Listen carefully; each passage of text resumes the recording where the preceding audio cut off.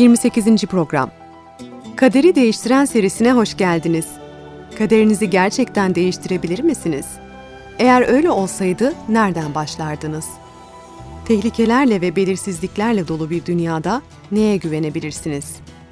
Gerçekten inanabileceğiniz ve tüm yüreğinizle güvenebileceğiniz bir şey var mı? Bu ve benzeri soruların cevaplarını bulmak için şimdi birlikte Kaderi Değiştiren adlı bu programda bir yolculuğa çıkalım. Hiçbir antlaşma yaptınız mı? Tabii ki yapmışsınızdır. Bir kez olsun bir antlaşma yapmadan yaşamak imkansız olurdu. Bir zamanlar antlaşmalar bir el sıkışmayla yapılabiliyordu. Bir adamın sözü onun şerefi ve güvencesi demekti. Fakat bugünlerde bir kimsenin antlaşmaya sadık kalmasını beklemek, eğer ki yazılı değilse neredeyse imkansız. Bir antlaşma kağıda yazıldığında her iki bireyden de beklenenler tamamen açıktır. Yazılı antlaşma aynı zamanda her iki tarafı da korur. Örneğin bir anlaşmazlık çıkar ya da antlaşma ihlal edilir ve her iki taraf mahkemeye giderse, yargıcın kararını dayandıracağı bir kıstas olur. Bu programımızda Allah'la da aynı şeyin geçerli olduğunu göreceğiz. Onun beklentileri vardır ve bu beklentiler bir takım basit kurallar üzerine kuruludur. Onun kurallarını incelemeden önce bir örnekle başlayalım. Muharrem'in kasabının bir kenar mahallesinde küçük bir apartmanı vardı. Binanın olduğu mahalle eskiden köydü. Zamanla köy kentin içine kaynamıştı ve yavaş yavaş eski köy evlerinin yerine büyük apartmanlar almıştı. Muharrem acı verici deneyimlerle ev sahibi olmayı öğreniyordu. Bir keresinde dairelerinden birini Yaşar adlı bir adama kira sözleşmesi yapmadan kiralamıştı. Bir fiyat belirledikten sonra yalnızca el sıkıştılar. Yaşar'la karısının aylık 400 liraya dairede oturması için prensipte anlaştılar. 3 daireli bir apartmanda kapıcıya gerek yoktu. Ancak 25 liralık cüzi bir aylık bakım masrafı vardı. Fakat elektrik faturasını kimin ödeyeceği sorun oldu. Muharrem'in binasında tüm elektrik 1 saate bağlıydı. Ve dairelerin saatlerini ayırmak için para ödemek istemiyordu. Zamandan ve paradan tasarruf etmek için düşündü. Elektriği ben ödeyip kirayı ayda 400'den 450'ye arttıracağım. 2 insanın o kadar fazla elektrik kullanacağını tahmin etmiyorum. Fakat 2 hafta sonra Yaşar kızının, damadının ve 2 küçük çocuklarının da yanına taşınmalarına izin verdi. Muharrem, elektriği çok kullanacaklarından korkarak Yaşar'la konuştu. Muharrem, "Yaşar Bey, su ve elektrik faturaları yükseliyor. Dairenin kirasını anlaşırken yalnızca sen ve karın vardı. Masrafları karşılamak için kiranızı arttırmam gerekiyor," dedi. Yaşar, "Hayatta olmaz," dedi. "Ücret daire içindi. Evde oturan kişi sayısı için değil, kirayı arttırmayacağım." "Yaşar Bey, kirayı arttırmazsanız mahkemeye gitmek zorunda kalırız." "Öyle olsun, hakime anlatırız," yanıtını verdi. Sonunda konu hakimin önüne geldi. Fakat ortada sözleşme olmadığından hakimin Muharrem için yapabileceği bir şey yoktu. Muharrem'in Yaşar'ı ve ailesini daireden çıkartabilmesinin tek yolu, kendi çocuklarının oraya taşınmasını sağlamaktı. Yani kendi çocuklarının başka kalacak yeri olmaması durumunda. Fakat bu hiçbir zaman gerçekleşmedi ve yıllar geçtikçe Muharrem pek çok para kaybetti. Bir gün Muharrem kirayı almak için Yaşar'ın evine gitti. Kirayı çoğu zaman geciktiriyor, kimi zamansa hiç ödemiyordu. Durum Muharrem için gitgide dayanılmaz bir hal alıyordu ve ne yapacağını bilemiyordu. Muharrem eve geldiğinde kapıya vurdu ve kapı gıcırdayarak açıldı. Bu durumu tuhaf buldu ve eve girdi. "Merhaba Yaşar, burada mısın?" diye seslendi. Ancak yanıt gelmedi. Bunun yerine genzini yakan pis bir kokuyla karşılaştı. Oturma odası boştu, yer çürümüş yiyeceklerle ve bebek bezleriyle dolu plastik poşetlerle kaplıydı. Aceleyle ayrıldıkları belli oluyordu. Muharrem burnunu gömleğiyle tıkayarak mutfağa girdi. Dolap kapaklarından bazıları yerde, bazıları da menteşeleri kırıldığından yamuk bir halde asılı duruyordu. Suyu açık bırakmışlardı, tahliye borusu sızdırıyordu. Muharrem uzun zamandan beri su aktığını anladı.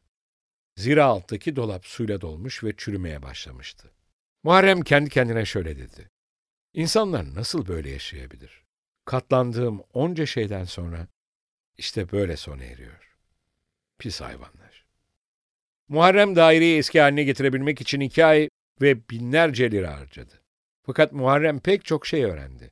En önemlisi, artık hiçbir zaman yalnızca el sıkışarak antlaşma yapmayacaktı. Hiçbir yanlış anlaşılma olmaması için her şeyi bir sözleşmeye yazdıracaktı. Bundan sonra sorun olursa en azından mahkemeye gidip kiracıyı çıkartabilirdi. Muharrem için sözleşme hem saçma hem de gerekliydi. Kiracı düzgün bir insan gibi davranırsa sözleşmeye hiç gerek yoktu. Fakat sözleşmenin gerekli olmasının nedeni, bazı insanların gerektiği şekilde davranmamaları ve yanlışlarına karşı konulduğunda bunu inkar etmeleri. Kesin bir şey vardı ki, Muharrem bundan sonra dairesini yazılı sözleşme olmadan kesinlikle kiraya veremezdi. Kiracının kendisinin beklentilerini ilk günden itibaren bilmesini istiyordu. Tüm ilişkiler beklentiler üzerine kuruludur. Kimi zaman bu ilişkiler her zaman yazılı olmayan toplum kurallarıyla düzenlenir.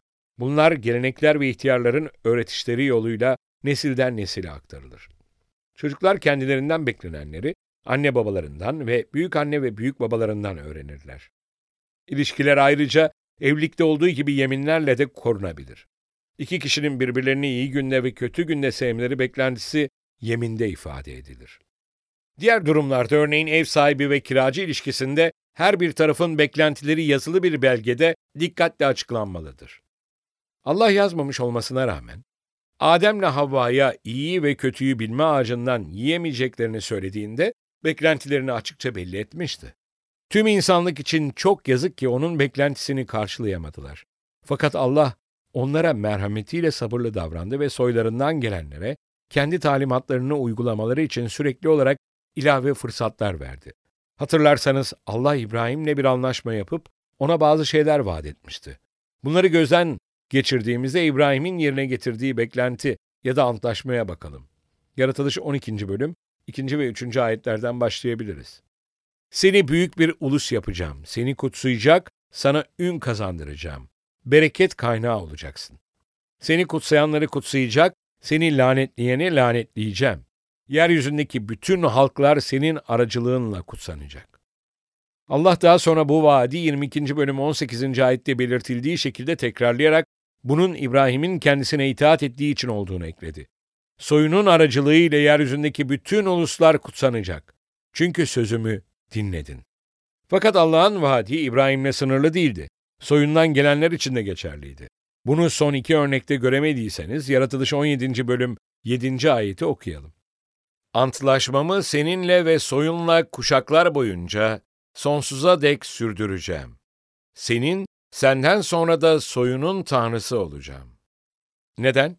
26. bölüm 5. ayete bakalım. Çünkü İbrahim sözümü dinledi. Uyarılarıma, buyruklarıma, kurallarıma, yasalarıma bağlı kaldı. Allah İbrahim'e bu vaatleri onun Allah'ın yasalarını bildiği için değil, bunlara itaat ettiği için vermişti. Başka bir deyişle, vaat bilgiden ziyade eylemlere dayalıydı. Bildiğimiz kadarıyla Allah'ın yasaları, emirleri ve kuralları İbrahim'in zamanında yazılı değildi. Fakat Allah'ın tıpkı Adem ve Havva ile konuştuğu gibi İbrahim'le de konuştuğunu ve beklentilerini açıkladığını biliyoruz. Peki ya İsrailliler? Onların Allah'ın yasası, kuralları ve emirlerine ilişkin bilgileri neydi? Önceki programlarda gördüğümüz bilgilerden anlaşıldığı kadarıyla bilgilerinin asgari düzeyde olduğunu varsayabiliriz. Mısır'dan çıktıkları zaman 400 yıldır köleydiler. Sanat, felsefe ya da derin dinsel düşünceler için zamanları yoktu. Yalnızca hayatta kalmaya çalışıyorlardı. Bu nedenle Allah'ın onlara hatırlatması önemliydi. Onları Firavundan kurtardıktan hemen sonra ve yolculuklarına devam etmeden önce İbrahim'in antlaşmasını onlarla yeniden tesis etmek istedi. Fakat öncelikle Allah'ın atalarıyla yapmış olduğu antlaşmanın sorumluluğunu anlamaları gerekiyordu. Tıpkı Muharrem'in sözleşmesiz kiracı istemediği gibi Allah da kuralları olmayan bir ilişki istemiyordu. Mısır'dan çıkış kitapçığında Allah'ın İsraillilerle yaptığı antlaşmayı okuyabiliriz. Antlaşmanın koşullarını okumadan önce bu antlaşmayı nasıl yaptıklarını okuyalım. 19. bölüm, 3'ten 6'ya kadar olan ayetlerle başlayalım. Musa Tanrı'nın huzuruna çıktı. Rab dağdan kendisine seslendi. Yakup soyuna, İsrail halkına şöyle diyeceksin. Mısırlılara ne yaptığımı, sizi nasıl kartal kanatları üzerinde taşıyarak yanıma getirdiğimi gördünüz. Şimdi sözümü dikkatle dinler. Antlaşmama uyarsanız, bütün uluslar içinde öz halkım olursunuz. Çünkü yeryüzünün tümü benimdir. Siz benim için kâhinler, krallığı, kutsal ulus olacaksınız. İsraillilere böyle söyleyeceksin. İsrailliler Kızıldeniz'in doğu kıyılarından ayrılmış Sina Yarımadası'nın dağlık bölgesine girmişlerdi. Konakladıkları sırada Allah bir dağın zirvesinden Musa ile konuştu. Kesin olarak bilmesek de bazı araştırmacılar Musa'nın İsraillileri yanan çalıyı gördüğü dağa getirdiğine inanıyor. Her durumda Allah yasalarını ve antlaşmanın koşullarını bu dağda açıklayacaktı. Allah onlardan onun kendileri için yaptıklarını hatırlamalarını, ona güvenmelerini ve itaat etmelerini istiyordu. Bu şeyleri yapabilirlerse onun özel halkı olacaklardı. Antlaşmada İsraillilerden bir rahipler ulusu olmalarının bekleniyor olması önemli bir ayrıntı. Rahiplerin başka insanlara kılavuzluk eden ve Allah hakkında bilgi veren kutsal insanlar olmaları gerekir. Allah'ın İsraillilerden tüm uluslara onun hakkında bilgi vermesini istediği anlaşılıyor. Allah İbrahim'in soyunun tüm uluslara bereket olacağını söylerken kastettiği bu muydu? 10. ayetten devam edelim. Rab Musa'ya, "Git, bugün ve yarın halkı arındır," dedi. "Giysilerini yıkasınlar." Allah kutsaldır. Dolayısıyla İsraillilerle bir antlaşma yapmadan önce onların temiz olmalarını istedi.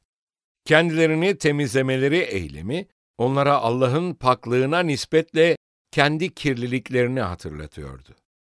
Aynı zamanda onun onlardan kutsal yaşamlar sürmeleri beklentisini hatırlatıyordu. Onlar dünyanın geri kalanına onun temsilcisi olacaklardı.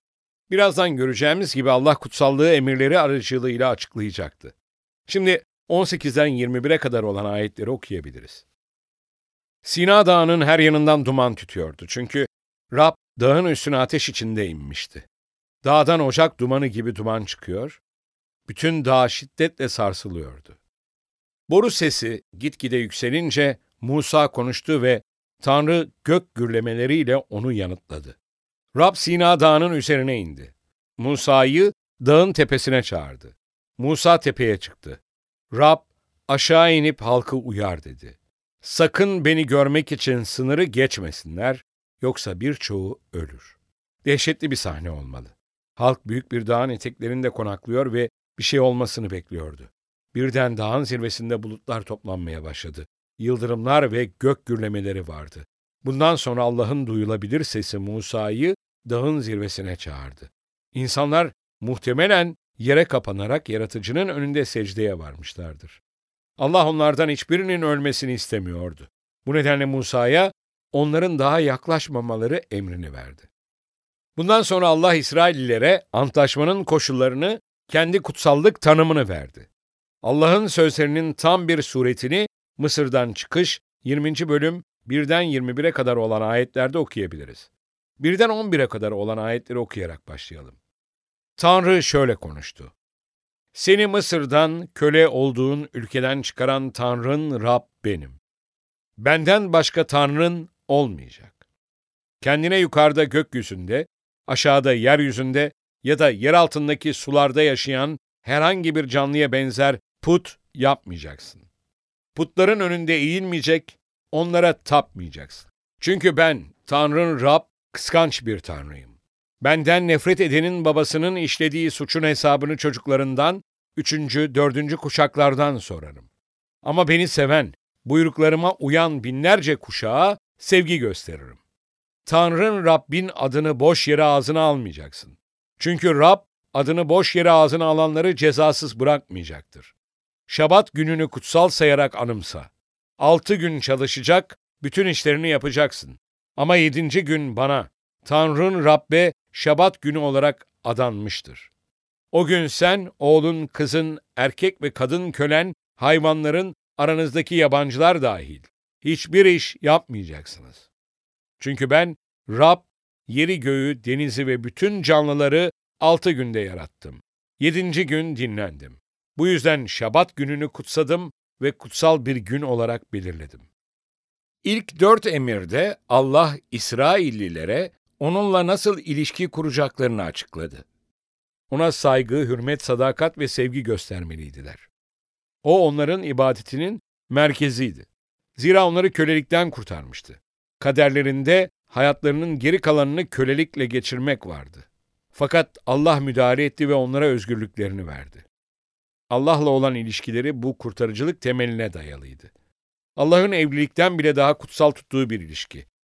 İsrailliler de bunun karşılığında ilk 4 emri tutarak onu ne kadar takdir ettiklerini göstereceklerdi. Bizim için de durum farklı değildir. Allah bizim de korkudan, şüpheden ve günahtan özgür olmamızı ister. Aynı ilişkiyi bizimle de kurmak ister. Peki sonraki 6 emirde ne söyleniyor? 12'den 17'ye kadar olan ayetlere bakalım. Annene babana saygı göster. Öyle ki Tanrın Rabbin sana vereceği ülkede ömrün uzun olsun. Adam öldürmeyeceksin. Zina etmeyeceksin. Çalmayacaksın. Komşuna karşı yalan yere tanıklık etmeyeceksin. Komşunun evine, karısına, erkek ve kadın kölesine, öküzüne, eşeğine, hiçbir şeyine göz dikmeyeceksin. Burada Allah İsraillilere diğer insanlarla nasıl ilişki kurmaları gerektiğini açıklıyor. Öncelikle ve en önemlisi bu gezegendeki insanlar Allah'ın sahipliğindedir. Çünkü onları O yarattı.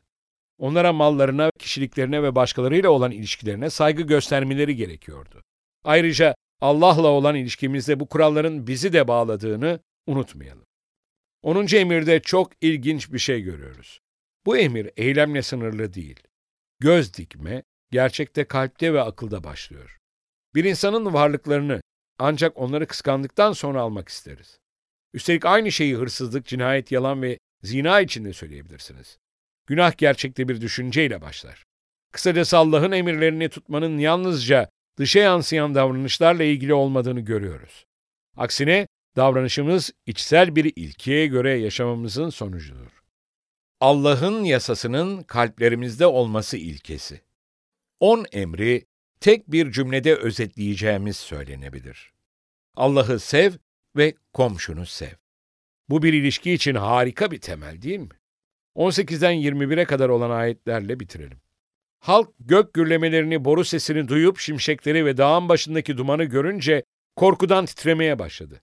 Uzakta durarak Musa'ya bizimle sen konuş, dinleyelim dediler.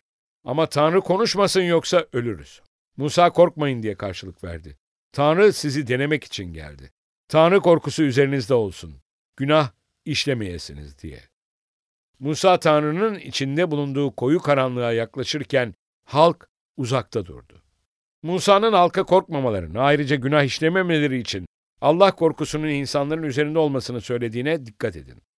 Aynı anda nasıl hem korkmayıp hem de Allah korkusunu üzerlerinde bulundurabilirlerdi ki? Allah'ın emirlerine karşı gelmedikleri sürece ondan korkmalarına gerek yoktu. Başka bir deyişle Allah'ın standardına uygun yaşadıkları sürece, onun beklentilerini karşıladıkları sürece ilişki sağlam kalacaktı. Allah ilişkilerini kendi yasasının tutulmasına göre değerlendirecekti.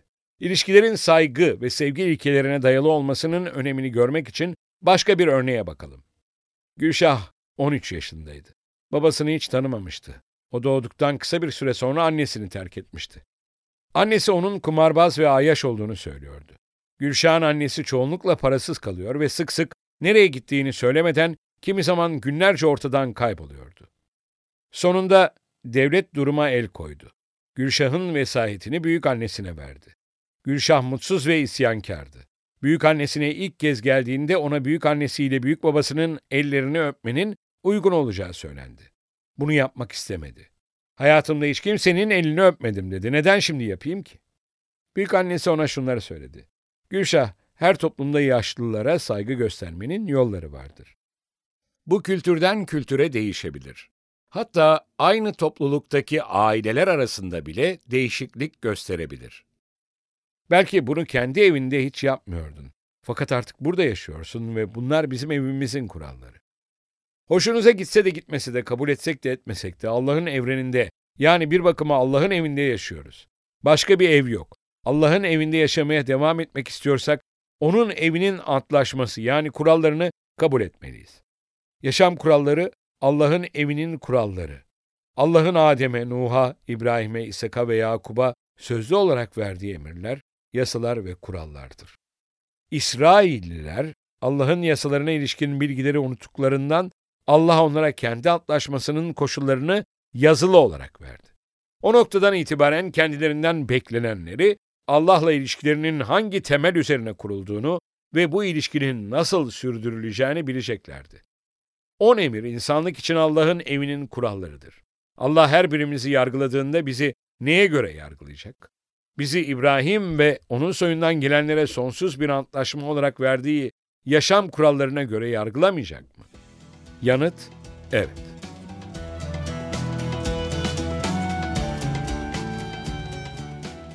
Tartışma soruları. 1. Allah'la ilişkinizde 10 emri ilişkinizi düzenleyen kurallar olarak düşündünüz mü? Allah'ın sizinle yaptığı kira kontratına uygun olarak yaşıyor musunuz?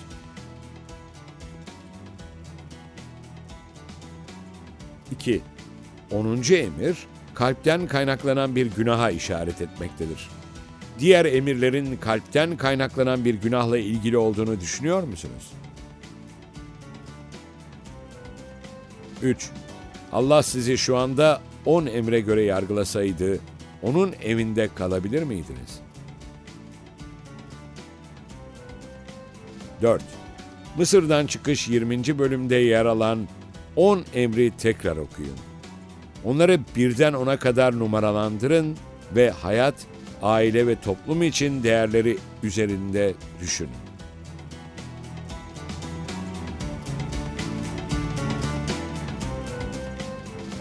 Sevgili dinleyiciler, bu programda 10 emrin tek bir cümlede, yani Allah'ı sev ve komşunu sevle özetlenebildiğini gördük. Bir sonraki programa da katılacağınızı umuyoruz. O programda her insanın içinde onu günaha iten bir güç olduğunu ve bu gücü yenmek için gereken kudreti ancak Allah'ın verebileceğini göreceğiz. Kaderi değiştiren deneyimine internet üzerinden katılmak isterseniz www.kaderideistiren.com adresini ziyaret ederek bizlere ulaşabilirsiniz. Tekrar buluşuncaya dek Rabbin kutsal yazılardaki bu vaadiyle huzurlarınızdan ayrılıyoruz. Çünkü sizin için düşündüğüm tasarıları biliyorum, diyor Rab. Kötü tasarılar değil, size umutlu bir gelecek sağlayan esenlik tasarıları bunlar. O zaman beni çağıracak, gelip bana yakaracaksınız. Ben de sizi işiteceğim. Yeremya 29. bölüm 11. ve 12. ayetler.